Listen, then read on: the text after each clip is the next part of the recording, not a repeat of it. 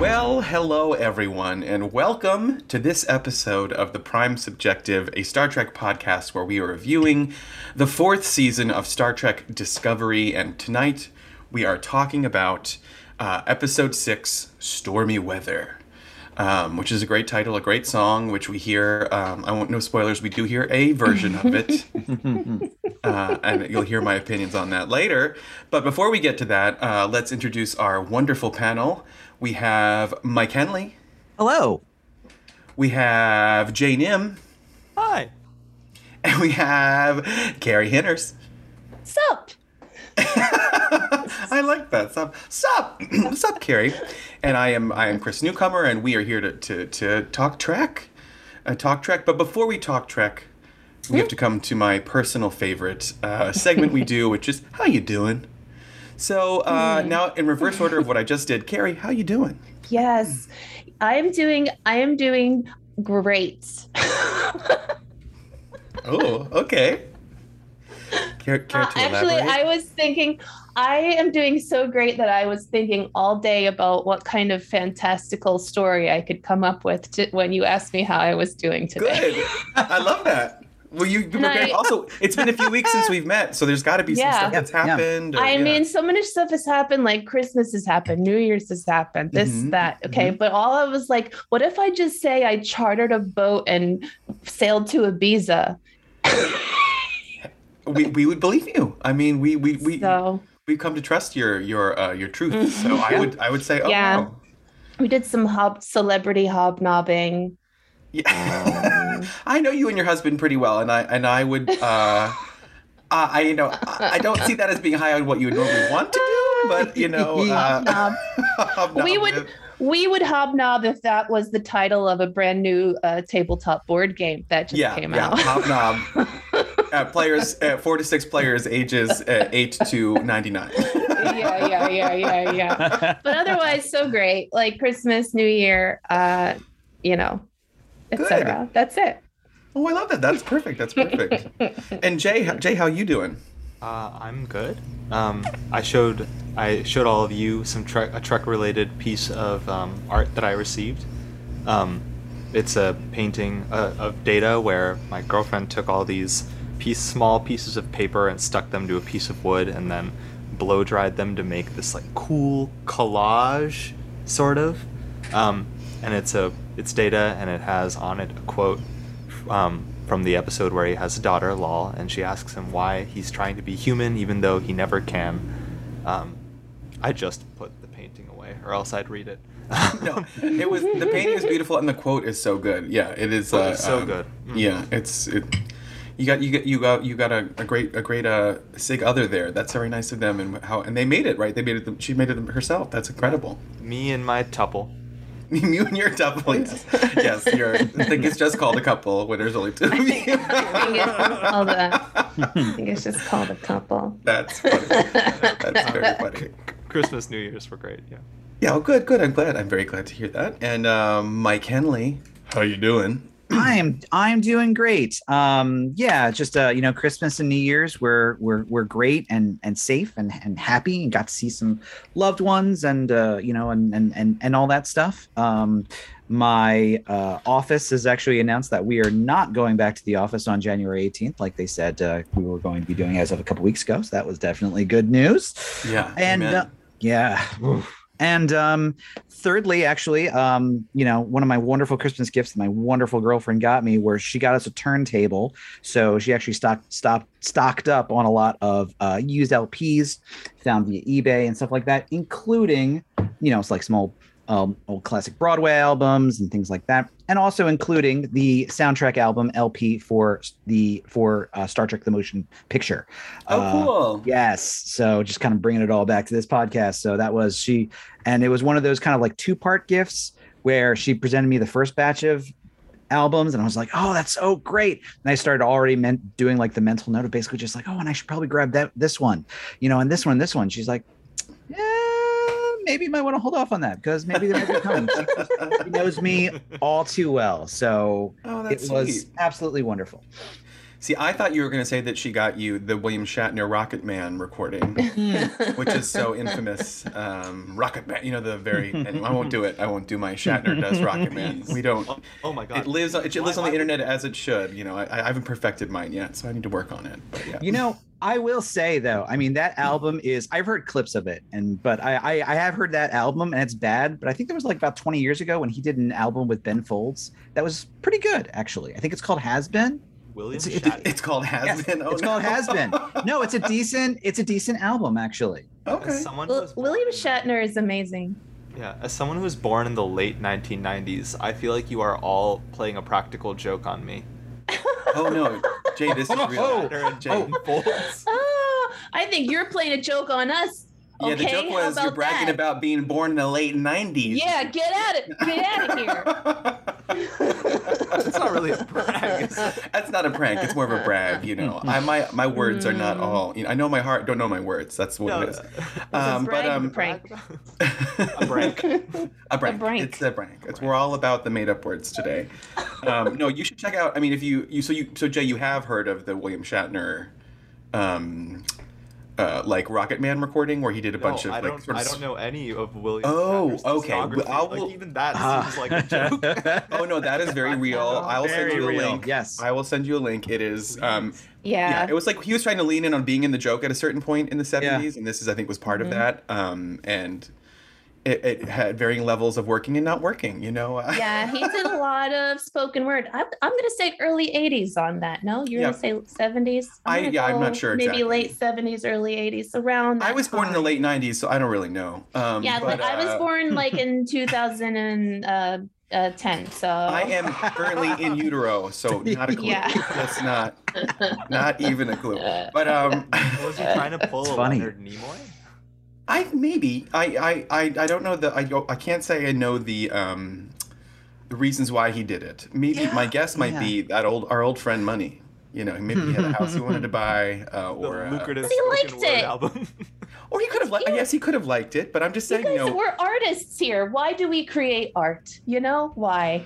Yeah, I create it for money. No, I don't. What is art? No. I would just say that it is sometimes it's good to remember that sometimes when we're like, can you believe this person made that choice they can't believe they made Nemesis? And it's like Patrick Stewart wanted to, pay off a house in Ibiza. Yep. So, Ibiza, so where I Nemesis. went, where I spent on New Year's Eve. I was exactly. That's right. That's my favorite Michael Caine quote ever. Whenever he talks about the fact that he was in Jaws 4 and he says, I've never seen it. I've heard it's terrible. I did see the house that it built and it's amazing.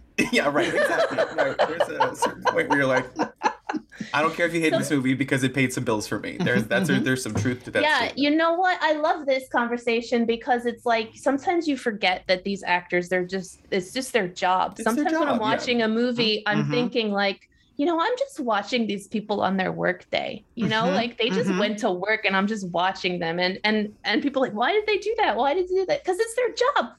Yeah. Or like on these kinds of things or Marvel movies or any of these things where, there's you're maybe not getting a whole lot of time to rehearse. And so maybe they had 2 takes and the take we're seeing is the best of the 2 takes. And that's why they said the dumb weird thing that we don't agree with or don't think was great or. Yeah. Wait, Chris. How you doing? Oh, how am I doing? Oh, yes. Yeah. Well, thank you for asking. I appreciate that. I forgot it. We just got lost. I'm fine. No, it's good. It's good. You never ask me. I'm just your mother over here. No, sorry. I'm not going to go to my natural state of, the martyr. No, I'm doing well. The reason that we've delayed a couple episodes is because I was sick. I did get Miss Omicron. She came and she got me. And so I had a little bit of a sick holiday. I was able to sort of get over it by the time New Year's finally rolled around, but just getting my energy back and getting back in the swing of things. I did manage to see my family afterwards when it was safe and get them. We had our little celebration. But yeah, it's nice to be back in the world, and maybe I have some sort of immunity. Who the heck knows? I don't. I'm not a scientist, but I'm hoping that this means I won't have to deal with this again. But who knows? But that does bring me to, since it was news to me that I had COVID on Christmas Eve, I was wondering if there's any Trek in the news. Or Trek into News, or what do we do? I think Trek into News was the drag name. Trek into News. Trek into News. Trek into News. Yeah. live. This just in across the wires. I actually found on spacenews.com a very relevant piece of news to share with you today, relevant to our episode, season 4, episode 6, Stormy Weather, that the Artemis 1 that NASA is launching on March 12th for deep space exploration, I believe. They have they made a deal with our old friend Amazon to have Alexa integrated into the ship. And they're calling it Callisto. So they are testing out voice activated commands for astronauts in deep space. So it's very exciting in a scary, weird kind of way. Yeah, I'm just imagining astronauts in deep space and them getting a notification saying, "Hey, 6 months ago you launched from Earth. Can you give a 5-star review to your launch off of this island Earth that you were on?" What is your review of Earth? Yeah, it's the same Alexa technology. They're calling it Callisto for the astronauts, by a different name. I don't know if they're going to go Callisto. How far are we from Earth right now? Because I only use my Amazon for a kitchen timer. It's really just a glorified kitchen timer for me. I use it for kitchen timer. I'll use it for, if I'm trying to play music, although it usually fails at that, because I'm usually asking for some obscure musical theater, and then it just plays Hamilton for me, which is definitely not what I'm asking for. Yeah, so, they don't realize it. With no shade to Hamilton, it's just not what I was like, that's not Follies. You know what I'm saying? They're different musicals. Yeah. Of course, you can change Alexa's voice command prompt to computer. I don't know if you've all done that. Oh, I do it. That's what it is in my living room, and it makes watching Star Trek a real dream, because she's always like, I can't do that. I can't do that for you. I did know that we're a Google household, unfortunately, though. So and you can't change Google's response, I believe. So, well, Callisto is going to be able to control the lighting, so she can do some party lighting on the spacecraft. Maybe play music also if they play music. I'm assuming they have music in the spacecraft.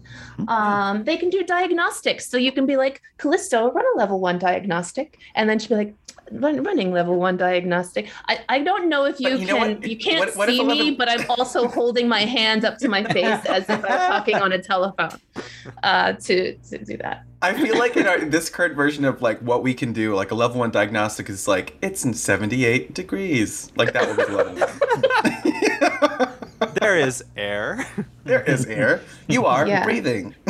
Yeah. It's ready. It's ready to go. It's ready to fly in space, this technology. We are ready to go. I'm imagining like a passive aggressive Callisto, like run a level 1 diagnostic. Well, I'm good. Like I'm good. If you want, I can say it out loud for you, but I know that I'm good. You built me so that I would let you know when something's going wrong, but I guess if you need to ask, sure, I'll look into it. This is actually an important point that I forgot to mention, because I forgot that Artemis 1 is actually an unmanned flight. So they're putting this on the ship. It's set to respond to utterances. So people, down on command call central will call up and through, but there's nobody going to be on the ship. So I doubt they're going to be playing music there, but it's an unmanned, uncrewed mission. There's not going to be anybody to talk to Callisto, but they will be installed. I'm fascinated to hear how that goes, and congratulations to the steroid monster that is Jeff Bezos on another one. Yeah, those pictures of him over New Year's, terrifying. I'm not really interested. I'm like, oh no. I'm just looking forward 500 years from now when Callisto comes back looking for revenge. Yeah. Right. like V'ger in Star Trek, yeah. Which endangered species will it be this time? Oh yeah, right. Well, exactly right. I guess we can't do the whales again. So who would have to be? Maybe it could be like a pygmy marmoset or something like that. Something real obscure. Yeah. Something, but cute. It's got to be cute. That'll be the only. Should we start talking about Stormy Weather, the episode that we were? Let's do it. Yeah. That aired a couple weeks ago that we're finally getting to talk about now. Well, great. I'm going to talk through the scene leading up to the opening credits, and then we can get some first thoughts on the episode. So we open up on Michael creating her own sort of Lologi orb tree. You know, at the end of the last episode, Michael had come in contact with another species, and part of their culture was building these family trees that are sort of these like holographic images that show each member of the family, and Michael is building her own. We see Book checking it out, and then they have a moment where Book is like, oh yeah, that's the thing that Felix gave you, and they were in sort of bringing in the tension from the end of the last episode where Michael let that person, Felix, remain on that planet and die as his choice, and Book is sort of struggling with any loss of life at this moment, given having just seen his entire planet blow up. So this is sort of, they're continuing the laying down the tensions between Book and Michael on that. And then, oh shoot, what do I have written here? So I wrote these notes. I wrote these notes 2 weeks ago. So when you write notes on the day of something, they're like very clear to you. And now I'm just like, who has been kidnapped, and what? It's not quite as clear. Oh yeah, Book wants to. I can read it now. Book wants to find the creator of the DMA because he's really intent on getting revenge and taking care of what happened. But they're sort of been. They've been rerouted to focus on checking out the crime scene being the rip in subspace the DMA has left behind. And so Book has to sort of put his want for revenge to the side for the moment. And Michael goes to focus on their plans to go enter the subspace rift. We hear a little bit more about that as she walks through the hallway with Saru. They talk about what they're doing and how to enter, and how it might be kind of a bumpy, slow entrance because they can't go in through warp. They can't jump in, so it's going to have to be a more manual process. And then we've got kind of a great. I really enjoy it. It's kind of like a montage scene. It's kind of a cut scene of all like the different staff getting excited about finally getting some information, because obviously everyone is so hyped and worried and really wanting to get some answers. We also get a great moment where Michael is asking Zora to do something, and then she thanks Zora. And then Saru sort of is just like, oh, this is, are things okay? And then Zora says, we've run a diagnostic, and it seems that my consciousness is a natural evolution and not anything that's an anomaly. So we get sort of, which is an important thing for this episode and the next episode to have set in. And then they enter the rift, and after this bumpiness into the rift, suddenly it's nothing. It's sort of like this blank, and there's no data coming in. They send out a dot on recon. The dot gets destroyed, and then we suddenly the camera comes up, and we just see then the Discovery in just this big rift of space of nothingness, and that's where we get to the opening. So having gone through that, how about thoughts on that opening scene? First of all, that was just summary. Before the title. That was just before Can you believe that? The title. Yeah, that's what happened. Yeah. They've been doing that more and more this season, where it feels like we get 15 minutes into the episode. It's like, oh, I must have missed the credits. Oh no, here they are. It's very strange. Yeah. I loved the sitcom-esque scene where we get to see what the crew's doing before they're called up onto the bridge. I like that too. Yeah, me too. 15 years ago, that would have been a theme song. Right. I'll be here for this crew as we go into the rift. Yeah. Freeze frame on them while they're working, and they look up and smile, and they're like, That's right. Hands from station to station, everyone does it. It's a grand. Saru's They're also, arms, I think. Go ahead, Jay. Sorry. Just Saru's arms, while he and Burnham are walking down the hallway, are waving side to side, 180 degrees range of motion. It's a real sachet. I loved watching. I could watch that for. Well, that is a big part of the physical character choices that Doug Jones has made because he's been doing that for I think all 4 seasons. But I have always thought that it looks like in musicals, it's sort of like a Fosse kind of movement. So in Chicago, basically, Velma finishes and all that jazz. She comes down and she's basically waving her arms, truly almost exactly like Saru does. It really is. I always think it's a very Fosse kind of thing that he does. Isolation, So I think we need to see a crew production of Chicago starring Saru as Velma Kelly. I'm for it. I'm for it. Probably good at it. That would be incredible.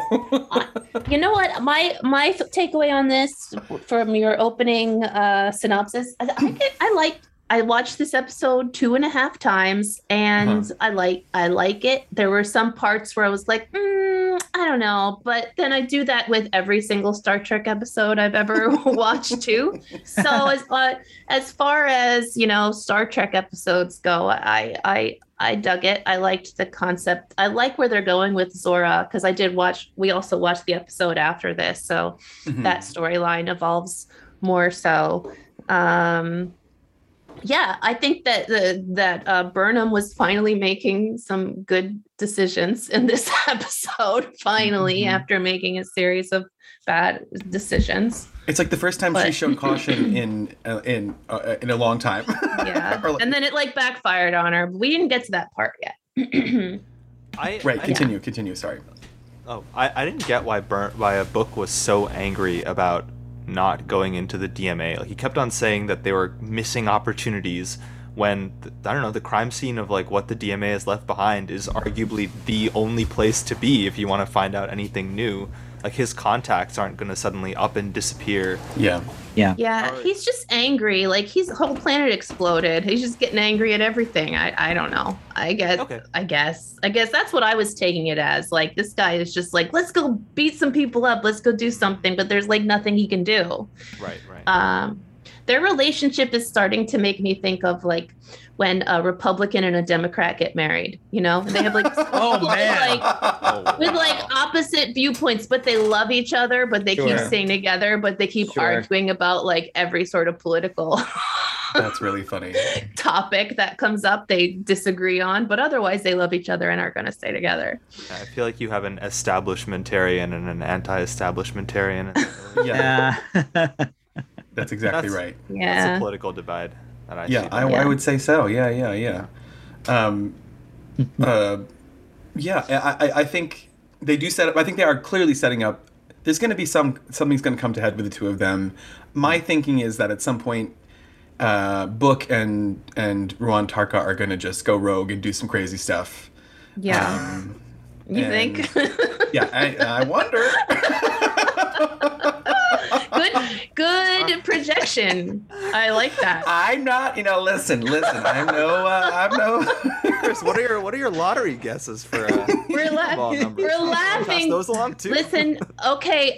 Listen, listeners, audience that are listening. We've all watched the episode after this. Let me just bring you in on the secret joke that we're having. But to be fair, I had forgotten all about that episode before I said that, and then I was remembering actual scenes I saw. I was like, oh yeah, there's. Yeah, that's why I'm remembering that. That's why I think that's a good idea. I feel like I saw something in my dreams. That's why I think that's going to happen. It's because it already has. Yeah. I think they're also Book's really causing upset about this anomaly situation, because they're setting up this internal turmoil that he's going to have with his dad. They're setting him up for he feels like he has to do something. He doesn't know what he's going to do. And that's why he goes to jump the ship with the spore drive himself. So, yeah, absolutely. Yeah. Here, I'm gonna start describing more of the episode so we can dive into stuff that happened after. If you guys are cool with. Yeah. Wonderful. So now they're in the rift. We're hearing about how both the Enterprise and Voyager, who have dealt with subspace risks themselves, and how it's nothing like those experiences those ships had. And I'm down here. Okay, great. And so they're doing a scan. And they find out sort of the walls are closing in. And then we also we get a great scene with Gray and Zora, who are Zora is Gray is saying, oh, you must feel like you're blind because your sensors are not working, and Zora is clearly very overwhelmed, and Gray tries to help Zora by bringing a game that's used to train Trill Guardians to help them focus on combining body and mind. And it helps in playing the game. It helps Zora focus and figure out some some more things are what's actually going on with the ship. It also helps Gray to feel useful, because I think Gray has said that they kind of feel like they're just a passenger on the ship who hangs out sort of in the bar and is not making themselves useful. And so as we find out the walls are closing in, Michael makes the decision to abort the mission. And so even though they want to discover more, for once, as we were saying, Michael has shown some sort of restraint, some caution, trying to not go completely rogue. I think because all the times we see Michael really go for it in the past, it usually just involves her or one other person. But now that she's got the whole crew, I think she is a little more cautious when everybody's life is on the line. And so they try to get Book to jump them out, and it doesn't work, and there's some sort of transference of energy from what's going on in the rift to Book, and Book gets hit, and they can't jump. With that comes some hallucinations for Book. So he's like seeing his father, and his father is very negative. It doesn't seem like a great guy. I know we get this layout earlier that it's Book's father's birthday, number one, and that they didn't have a good relationship. And then we sort of come to find out that Book's father thinks he's wasting his gifts. And Book's issues with his father is that he basically, was trafficking in the magical animals that lived on Quajon that were very important to Book. And so I guess the doctors are discussing what's going on. He's trying to figure out if this is similar to like the Leto hallucination he was having earlier. And yeah, so what do we think about this sort of part of it before we go on to other? Anyone have a? Yeah. Oh, Carrie, you go first. No. I always go first. Yeah, Jay, go for it. Yeah, there was one scene in this sequence that you described that really stuck out to me as weird, which is that they send out the Dot, which is a little robot, to go out and probe the border of this toxic subspace that's closing in on them. And the Dot hits this barrier that's closing in on them and starts being disassembled, destroyed in some fashion. And we have to listen to the Dot emit this very... It was a scream. Anthropomorphic scream. Yeah. Yes. A couple of It was so sad. It was kind of disturbing. Yeah. That's something that the show does every once in a while. They throw out like what I describe as a feel bad moment rather than a feel good moment that just leaves you weird, like pit in your stomach. Yeah. Because you know what, Jay? Because I'm confused about that too, because I thought those dots were sort of an extension of the sentience of the ship, Right. Like I thought, Right, not that the dots are sentient, but it's like they're the fingers of the ship. They can go out. Like I didn't, I'm like, wait, don't we like these dots? We don't want to kill them. They're like really cute little drones, like Wally, like on the Wally. You guys remember Wally? Yeah, of course. Yes. Love Wally. Yeah. It's like sending Wally out into space and blowing him up. I wasn't born when Wally was made yet, but Oh, come on, Jay. Well, we knew it was coming, and we set ourselves up for it. Yes, Jay was not born while Wally was being made. But no, I agree that the scream of the Dot was unsettling. I was like, was that necessary? Yeah. Really? I feel like that's a programmer thing where it's like, look, these are very expensive to build. So when one disintegrates, you have to listen to it die, just so you know, like, okay, don't do that next time. Oh my God. Yeah. Yeah. Something else that was interesting was that somehow they couldn't get any information but that electrical charge. They're like, oh no, in Book's brain, that's got all the information that we need. I'm like, oh, that's convenient. I have written down trace amounts of void in Book's brain. Yeah. And that's why. Yeah, so we're just going to figure this out. Partly where the hallucinations are coming from, but also, it's clearly going to be some sort of thing that fixes things perhaps a little bit later in this episode. And then we get another scene with go ahead, Jay. Sorry. It's just one of the joys of watching Star Trek is the often very half-assed scientific explanations that don't really explain anything. And we got a great one today when Burnham tries to ask Stamets what happened to Book after the failed jump, and Stamets says apparently the mycelial network is oh no, "We can't jump, Captain," and that's it. There's no technical description of it. I wrote that down. We can't go in there. It looked like I'm not even gonna bother saying what this is. I'm not even sure if I'm making this up or I'm remembering, I created a memory in a dream of this, but I feel like they showed an image of the mycelial network and it looked like it was covered in all the darkness from Twilight Princess. I don't know if I'm going to play Twilight Princess, but they're just like covered in like dark shadows, and that's kind of like, you knew you could enter there and it would change things. Chris, I think you're having COVID fever dreams. Probably. No, that's not a joke. My dreams are really vivid and weird right now, and I don't know what's going on with that. It's, Okay. Yeah. Very exciting. Yeah. I thought I got fired last night, but I was like, no, it's the weekend and you've been asleep for 10 hours. So. Oh. Jeez, that's a stressful dream. Wow. It was a little stressful. Yeah. So, Zora, we're back with Zora and Gray, and so the game has helped Zora relax enough to realize that something is on the hull, and there's sort of an imminent hull breach. And Gray says, you have to, and Gray is saying to Zora, hey, you should tell the captain. And Zora's like, I don't know if information. So some more anxiety for Zora. And Gray convinces Zora to tell the captain. And then they try to deal with the hull breach. They send the other doctor down there.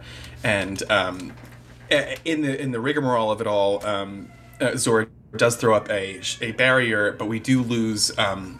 I think Ensign Cortez is his name, but he like runs up to escape where he'd been trying to fix something, and suddenly the barrier is up and he just gets sucked right out into space. And that's always one of the most dramatic ways to die on these ships. You know what? I don't ever want to blame the victim, but he just should have stopped. Yeah, I mean, I was like, that's going to be broken in 2 seconds anyway. Just get out of there. Space. Like, he's like, no, I gotta fix it. Like, no, you're gonna everything's blowing up. Go. What really made this a slap in the face is that virtually everyone else has a personal transporter in their combat. Right. Like, yes. Yeah, why didn't he do that? Why didn't he just use it? That's a really good point. And the doctor was yelling at him. She said, beam. She said, beam. And then he just hits the thing and people can survive in the vacuum of space for 30 seconds, so that dude just chose to die. Wait, can you really? You can. I mean, straight 30 seconds. Yep. I mean, like, okay, I don't remember but like Burnham survives in the vacuum of space for a while in season. The 30 seconds thing, I don't actually know where I got that from, but I got that from outside of Star Trek somewhere. Maybe Event Have you guys ever did you guys watch The Expanse? Oh yeah, I love The Expanse. Yeah, the first like 4 seasons I watched. This reminds me of something that happened in The Expanse. So if you don't know 100%. it, watch all of The Expanse. Watch all 72 hours of The until you get to that part. I mean, it's not that. I mean, it's not bad advice, just in general, to watch all 72 hours of The Expanse. Yeah, it's a great show. Yeah, that's funny. So sorry, just I want to keep. I was telling our friends on this podcast that I am my brain is a little foggy thanks to COVID. So I'm going to try to describe the episode as best I can. Yeah, and then we can discuss it. You're doing great. Thank you very much. I do appreciate positive reinforcement. Go, Chris, go. You can do it. Rah. So Cortez is sucked into space. And no, I shouldn't say that so upbeat. Okay, Cortez is sucked into space. And then Gray goes to the bridge with info on Zora and how this game has helped Zora to focus more. And Saru says, yes, with greater focus does come greater awareness. So Zora is now able to sort of get more information and be able to use their sensors again. They are working. They are getting sort of this micro data. And then Zora appears to the bridge crew, and it's funny to me because I took this as, it didn't seem as big of a thing to me. I was just like, okay, yeah, they just appeared, but they were like, oh, is that Zora? Like they all looked at it like it was a personal manifestation in a way that I think I didn't receive it perhaps. They never saw it before. It was just something new. Like they see so many things in space and everything is but this is something that they never saw before. So it was just a communal new experience for everybody. Right. I have more questions about the whole Deck 17 incident where the guy gets blown out of the airlock. Let's go back to that. Because I'm sorry, I'm just reading my notes and okay. How does the bridge not know that like a part of the ship is about to blow? Right. Yeah. Well, I think what they were saying was that Zora sensed it before it was actually on the hull, right? Or like they were saying something about some small level of her external sensors were working. She sensed that it was about to blow. About to blow. But prior to that, their sensors were not working, so they couldn't sense. It was as if they were just numb, so they couldn't. Blind, That's how they explained it. Yeah, they didn't know what was going on their ship. That part was broken. I think I was confused because we hear Zora say there's something wrong on deck 17, and then it just goes to deck 17, and there's a whole bunch of people doing repair work already, and like but you have a point, Jay, because Zora is the voice command of the computer. There should also be like a manual backup for them to like, okay, let me go through. But, they didn't mention that, but that's just a little plot hole, I believe. It really feels like they just wanted someone to die. Like, that's such a... I think that's what they've been doing on this show. That's what they've been doing on the show. Like, let's raise the stakes a little bit more. Yeah. In the older shows, it used to be just like, no, we have a little bit extra money. Let's have the sparks fly on the computer, and like someone jumps over gets thrown over the railing or whatnot. Basically, it's like no hull breach. Somebody dies. You get to watch it happen. You just reminded me of something that I have noticed every single episode. So many sparks, an excessive amount of sparks on this show, constantly, all the time. Sparks. So many sparks. People should be wearing protective eyewear on this ship. There's so much. It's a really good point. Yeah. Yeah. It is a lot of sparks and lens flares, and I feel like lens flares feels like a very J.J. Abrams movie Star Trek thing. Yeah. We need a lot of those. Yeah. That feels connected to that in some way too. But I'm not mad about that. I like that it gives the sparks somehow make it grittier, because I feel like the sparks in like the 90s Star Treks were very different. Yeah. Once again, that speaks to the evolution of technology, right? But that's something on Star Trek that's like a simple thing that they could fix. Like my dad said, seatbelts could also help this situation. This is ancient technology you could be using. Or like, I don't know, just a different kind of like a vest, like some sort of weighted vest. A vest that protects against. They are all dressed up like the Michelin Man. Yeah. Oh, I love that. Yeah. They're never, and none of their design things are for safety. Exactly right. No one is dressed like the Michelin Man. Everyone's wearing tighter and sleeker outfits to show off their bodies. Nobody's protecting anything. Yeah. No helmets. No nothing. People are getting hotter, but not safer, and that I think is an allegory for the real world. It's real and a problem. It's true. I want to hear more, Chris. Yeah. I want people to get both hotter and safer. I know, right? We need to change the paradigm on that. Yeah. So, Chris, are you against individual expression? I am. I think we all need to wear the same outfit, same gray outfit, and really just say the same things every morning. And totally. You guys didn't know this was just a secret way for me to get my my despot agenda out there? You didn't know that? Okay. I suspected, but I just wanted to see where it went. Chris is working on his manifesto, and it will be available soon. Yeah.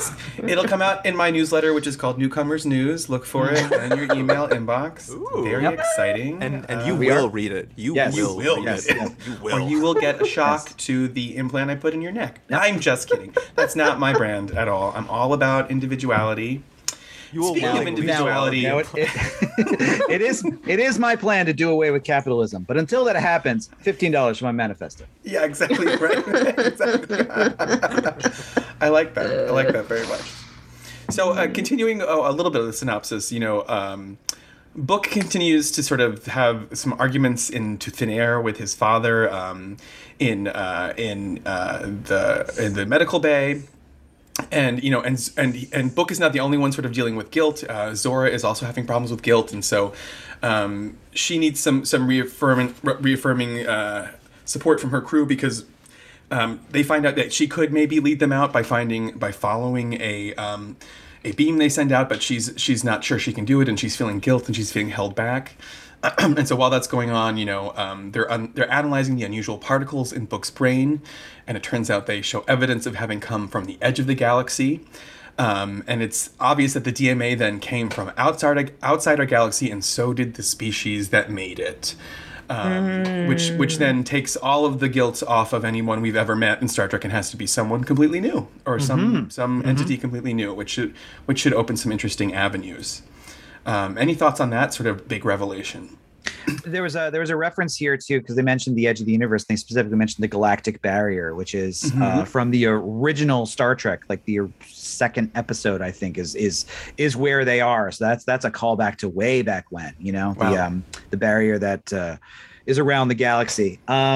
So and that's where they're going on their mission. That's where they're going on their 4-year mission. They go out to the galactic barrier. Yeah. Yep. So that's really cool. I mean, I dug that, especially because like that really does kind of open the barn doors for like, well, now I don't know where they're going, because I kind of expected it was going to be some permutation of like things we already know, I kind of was not expecting it to be the threat to be this alien. So like that's kind of because we haven't really done much outside the Milky Way galaxy before in Star Trek. So that's pretty cool. I dig that.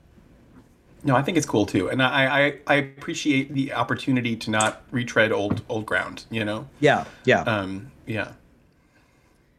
I like it too. I think I was thinking in a previous episode that we were watching that I was hoping that it would be from outside the galaxy, and you did say that. Yes, I didn't want it to be like a repeat of like, oh, this is just the Federation messing around with people's feelings again, because that would have sort of negated things that they were working on. It would have just canceled everything out. So I feel like it would have had to be something from outside the galaxy.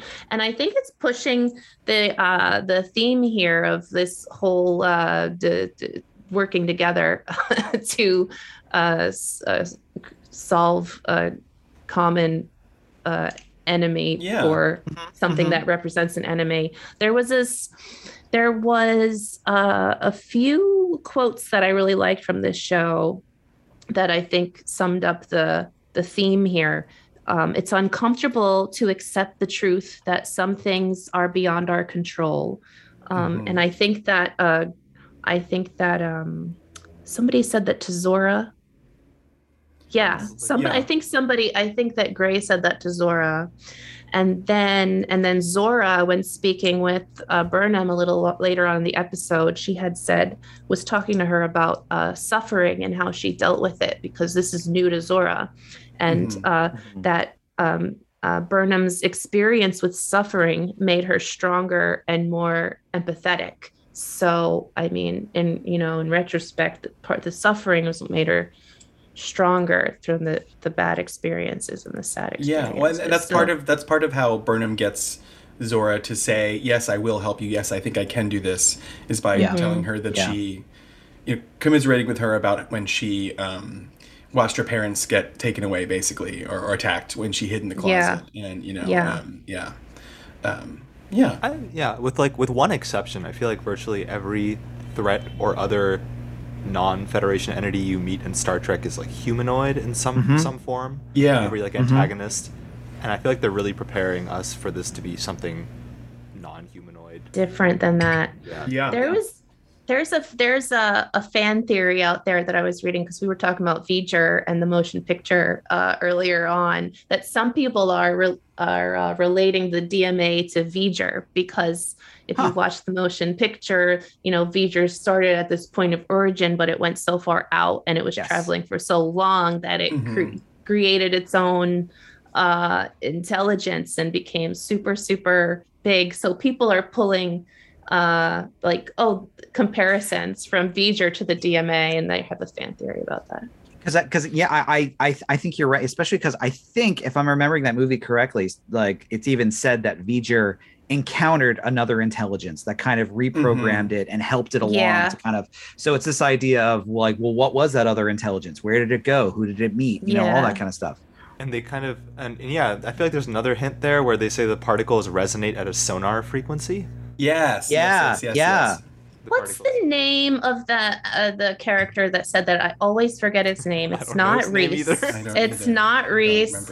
But he was the one before that was like, oh yeah, like the surf waves. So that's his character. Like he comes up and he's like, oh yeah, like sonar. And everybody's like, what? 20th century reference? We don't get it. He's the Tom Paris. He's obsessed with the 20th century. I was about to mention Tom. He's the Tom Paris of There's always somebody obsessed with the 20th century, so we can tie it back, or 21st century, so we can tie it back to things that we dumb people who in the past might understand. Yeah, it's weird that they didn't know what sonar was though, because sonar is like that's in animals. It's not that's just like not just a technology. Yeah, thing. that's not just like sonar. What? Okay, you're so smart about everything else, but you don't know about sonar. That's a really good point. I didn't think of that. It's so true, though. That's funny. All right, I'm going to keep, unless you other thoughts, I'm going to keep going, try to finish this, land this plane, as it were. Land it. Okay. Do it. So we've got 10 minutes left until the shields are compromised, and we've got a plan to detect the particles in the rift and follow them out.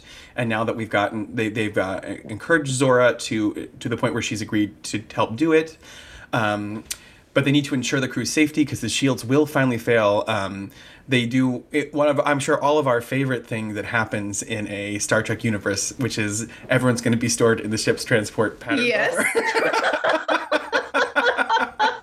A classic, if This ever classic, there was one. So Trek. That's so Trek. So Trek. It is. It's a Scotty move. It's a Will Riker kind of thing. I've seen it. They did it on Deep Space Nine, right? Yeah, they did. They did it. They did this on Voyager as well. They were hiding people in the transport buffer. Oh yes, when they were going that's that right. zone with the Yeah, refugees. the telepathic refugees. Yeah. Yeah. They just love doing it. And everyone's like, you think that's safe? Maybe, maybe not. Got to do it anyway. Yeah, no one's ever like, yeah, it's fine. They're always just like, I'm not sure. They should just put a macro now in the transporter just store patterns for indeterminate amount of time. Yeah. No, it's a feature. It's right there.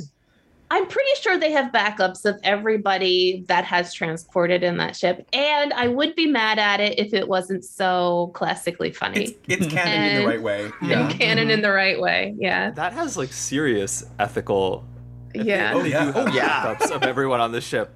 This is my favorite thing that old Star Trek used to do all the time, which is they'd introduce these concepts either as like a last minute out to solve something that like raise huge ethical questions and really kind of, really are just these kind of groundbreaking, just like, oh my God, that's a amazing piece of science that's never brought up again. Right. Yeah. No, they just never bring it up again. Yep. Did we talk about this before? We might have, that on the original series, they came up with transporting because they didn't have the budget to make shuttles. They just didn't have the budget to have people go up and down in shuttles. So they're like, we need to come up with a cheaper way. That's so.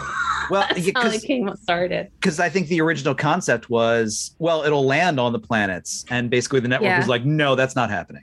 Figure out something else. We can't afford that. We can't afford that. Yeah. Why don't you just take a picture in one spot, turn off the picture, and then turn on the picture with them in a different spot? That will be so much easier. I also like when I finally saw how they did the next gen version of it, which was basically they just superimposed an image of like glitter and water over the people as they were coming in. Yep. Which I was always fascinated by. Also, I do in my basement currently. I have my Playmobil glitter and water transporter. That had like a mirror effect, so you put like glitter and water. I do have that as well. Because I was gonna say you have a lot of glitter and water in your house. Yeah, I water because I'm human, glitter because I'm gay. You take a shower in glitter and water every morning, don't you? Yeah, well, okay. I will not stand for that kind of hate speech, Carrie. No, I'm kidding. I'm just imagining you showering in glitter. No. Showering every day also a fantasy at this point. We're all home. I mean, skip a day showering. Chris, no, I want to rewind to the beginning of the podcast now. Are you okay? I'm okay. I'm fine. Are you okay, Chris? I'm fine. How are you doing? I promise I'm all good. How you doing? How you doing? Yeah.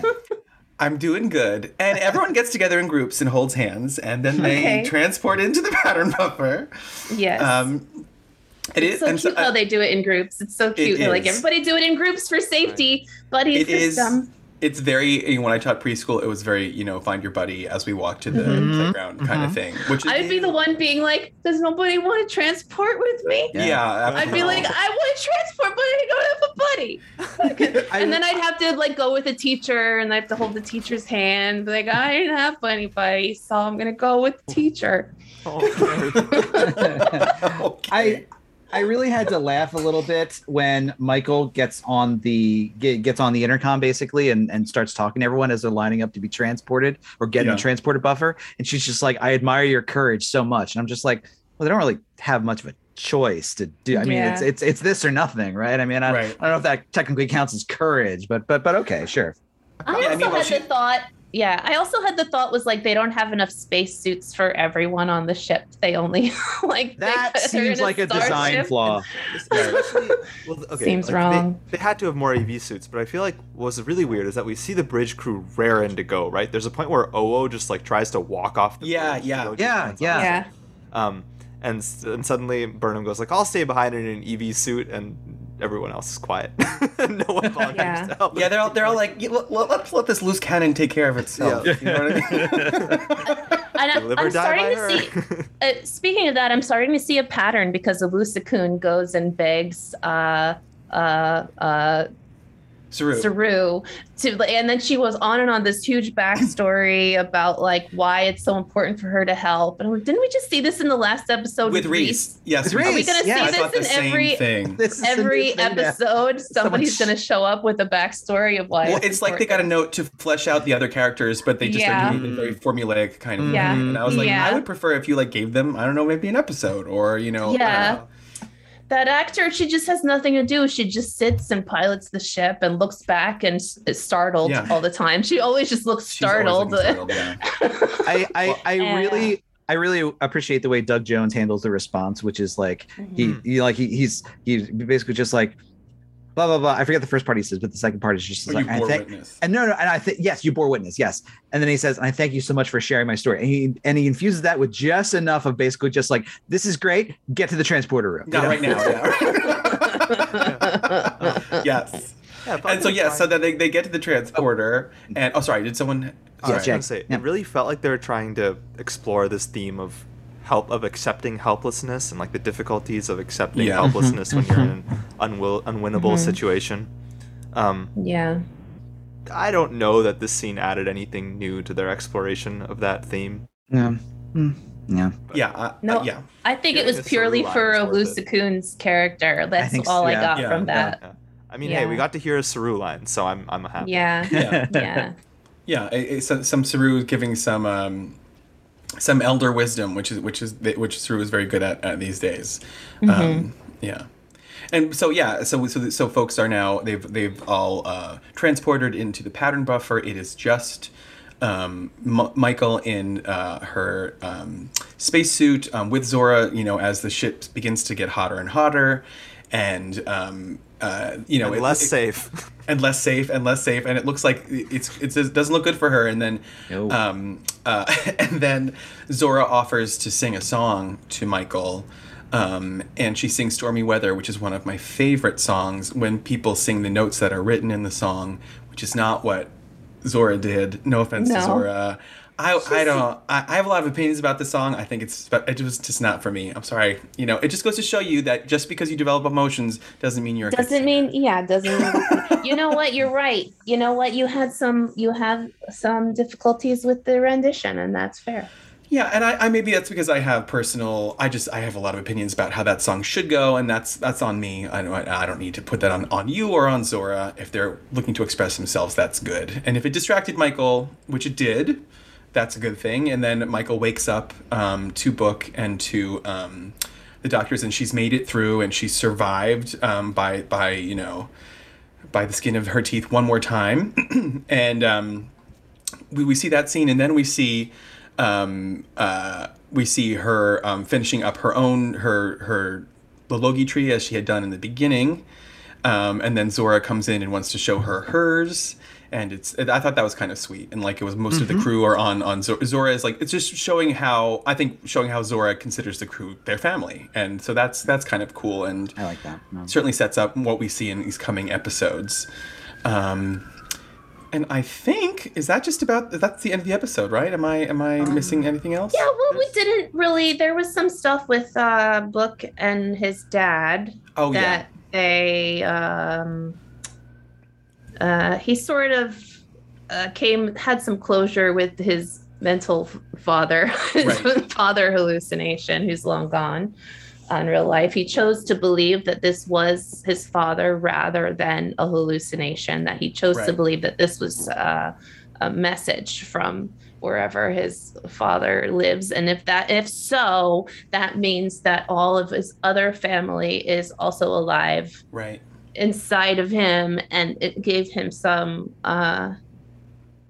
closure there. Yeah, I did like that. I thought that was sweet. And also it did seem like that was part of book because the tone of the character, his father character, changed from the beginning to the end, where suddenly he was asking for forgiveness instead of casting aspersions. Yeah. It's like, I don't know if you're a part of me or if you're just a hallucination, but I'm going to choose to believe this way. Yeah. And I like that. Also, if you notice, his father called him by his original name, which is Durex, which is also a brand of condom. It is a brand of condom. So probably why he changed his name. You think Durex condoms live 1,000 years in the future? Durex. Really? No, I think they just... Well, I heard Durex, so... Either way, I find the name fun because it's T-Rex or Durex, but you know. Yeah, either way, it's fun. Did we talk about Saru talking to Book and calming Book down? Oh no. Would you like to talk about that? Sure. Book is talking to Saru after everything's Gucci and they've escaped from the void, and Book has this really abruptly says, "Maybe I am like my father. We both have anger," which is a line that kind of comes out of nowhere. And then Saru says, "I also have anger, and I've had to sit with the Baul when I was on Kaminar's ruling council, and I had to sit with these people who had killed my parents and basically enslaved my species for millennia, and I have to deal with that rage, but it's a struggle." And he says, "Controlling your rage is a struggle, but a worthy one." And, and I just feel bad for Saru all the time because Saru does so much of the work to make this group project happen and gets zero credit. I know, and he's barely even the first officer on his own darn ship. Dashing rogue boyfriend gets his run of the bridge and barks out orders to people and assigns himself. Yeah, I'm surprised Saru hasn't said "Am I still your first officer?" when when there's somebody else telling other people what to do, and he wants to, but he's controlling his rage. So you see, yeah. Also, Chris, to your point, you said the way to flesh out Ooshikun is to give a real episode to Ooshikun. And I feel like we have a really interesting setup for that, where Zora makes a Lologi tree orb with every member of Discovery. And so, what about an episode where we get to see how Zora actually interacts with these people who Zora deems and really, enough you don't have to give Ooshikun her own episode. But if we give these three characters you're kind of focusing on, give Reese, Ooshikun, and the gentleman who knows a lot about the 20th century. Oh, an episode Bryce! that focuses I just on remembered them. his name. Bryce. Yeah. I mean, how cool would that be? That should be an episode. I absolutely agree. And maybe an episode that's not super high stakes right at that moment where the ship's about to blow up or something, but just a day in the life episode that's those told from those perspectives. Oh my God, I love them. We don't get those too much anymore. Michael, I like those episodes. I know. You're asking for too much. I know. I like those episodes too, guys. The ones where they're the lower decks or the other characters. Lower decks is one of my favorite episodes of all darn time. Yeah. No. Yep. What was I gonna say? Guys? I don't know. It doesn't matter. It'll come to you. The book and father's storyline was so bare bones. I think it was a total of 4 scenes, maybe, or 5. Right. At most, and each scene lasted no more than a minute and a half. It was it starts out with Book's dad saying "You are weak." That's how it starts out. 5 short but also fairly repetitive scenes, honestly. Yes. I feel like it didn't really escalate very much from scene to scene. Which maybe then also points to it being something that lives inside Book's head that he has to just sort of work through. And I do appreciate they also gave Book a number of lines where he's just addressing his cat as usual. I still think, as someone brought up, I forget who on our panel, that is going to be some sort of crazy alien living inside that cat. Yeah, that's what I'm hoping. I'm really hoping. I'm really hoping it's not just a cat. Maybe that's where his dad is now. He's in the brain of Grudge. Yeah. I remember what I was going to say. This is why I think some people have problems with Discovery and Picard, and it's a problem that I have with Discovery and Picard, is because they've serialized it. So you've lost the ability to have these episodic, explorations of different themes. So now they're stuck doing this serialized story. So it's harder for them. So I think they're like trying to throw in like, oh, we got to give some backstory to Luskun. We got to give something to Reese. We got to give something to Bryce. They're like throwing things to people because they don't have the space to explore. Well, and also, I mean, part of the thing too is like every episode kind of has to end on a cliffhanger or at least some kind of new piece of information. And I feel like with the Star Trek I grew up watching, and again, it's different. I don't want to say it's bad or inferior or whatever, but with Star Trek I grew up watching, you would have episodes that just ended and everything's okay and all that kind of stuff. And it really, a reset. Well, not so much a reset, but like, well, sometimes, but like it really kind of hammered the point home for me that just like this is a home for people, and sometimes and some days basically you just end your day and like that was a good day, kind of thing. Like we did our jobs and everything's great. But and at the same time, though, I could see a criticism in that. So I feel like there needs to be some in between because they didn't really track from episode to episode. Sometimes the character would go through this crazy, transformative experience, and then the next episode they would be fine. Right. So they should have to have some sort of balance between serializing and having this having these episodic episodes where you could just jump in and learn about some characters, but also have a storyline that threads throughout the whole series. I also feel that like I 100% agree, and I think that in addition to the serialization, things are moving so quickly that like I was thinking about this a lot with the Zora stuff and this week, and also like we mentioned, we've watched the next episode, which has a very Zora heavy subplot basically, and the way they keep checking in with Zora, and like we've had several scenes this season where Michael is in a room and talking to Zora, and someone else comes in and is basically just like, oh, Zora's doing that now, and Michael's basically just like, yep, kind of weird, but that's what's happening now. And I feel like with every development, especially starting with the stuff that happened in this episode, there should be people on the bridge crew going like, wait, did you know about this? I didn't know about this. Like, what? This is happening? I think they have too much cast on Discovery. There's too many, and then they add the addition of Zora. That's a whole new cast member. It's they did get rid of Tilly, kind of. They got rid of Tilly. They get rid of Tilly, They debulked a little bit, but then they Zora. The whole serialization thing, like there are pros and cons, sure. Yeah. But if you there are other shows that have to serialize because they're unknowns. And like if you're watching a random show and there isn't like an interesting plot cliffhanger, you're less like. But like Star Trek is more of an institution than most shows ever get to be. Yeah, or ever. Yeah, it is. Or ever will be. True. You don't have like this many series in other franchises. No. Well, Star Wars will catch up given the rate Disney is going at, but that's another discussion. The money machine behind that steaming train. They're catching up. So if you can't, but if you can't afford to take like one episode for a day in the life thing in Star Trek, then where can you do it? Yeah, that's a really good point. Where can you? Like I think they're trying to evolve it with the times. Like I don't think they want to be stuck in the past and with people's attention spans and having only 10 episodes in a season rather than 25 episodes. And that just makes it unoriginal. Yeah. Well, and not only that, but I feel like this is the furthest in the future we've ever gone with Star Trek. And I feel like part of the, frustration sometimes I feel is that this is a future that we should now be comfortable in. We've spent a season and a half in this future, and I'm not comfortable in it yet, if only because like crazy apocalyptic things are happening like every episode, basically. I just feel like that stuff needs to breathe a little bit more because this is our home now, Yeah. Yeah. There's a lot of sci-fi out there, and like this is what most of it does. It tries to put some apocalyptic thing and consistently up the ante for a whole season. Go to like Netflix's sci-fi section. That's what you find. Yeah. Do you know who directed this episode? Who? Do you? Imzadi. Jonathan Frakes? Imzadi did it? Oh, nice. Jonathan Frakes directed this episode. Yeah. He directs a lot of episodes. I kind of see it as sort of like a growth. Like I think that's something that I like about Star Trek is that it evolves. And so this is what Star Trek looks like now. And then, in a few years, they'll make a new series. We'll be talking about it. Will look completely different. And we'll Tilly will be directing. Tilly will be directing, and I think this is just like a step in its story. Yeah, how it is. So like that's what I think about. That's what I like about Star Trek. Like I don't expect it to ever end.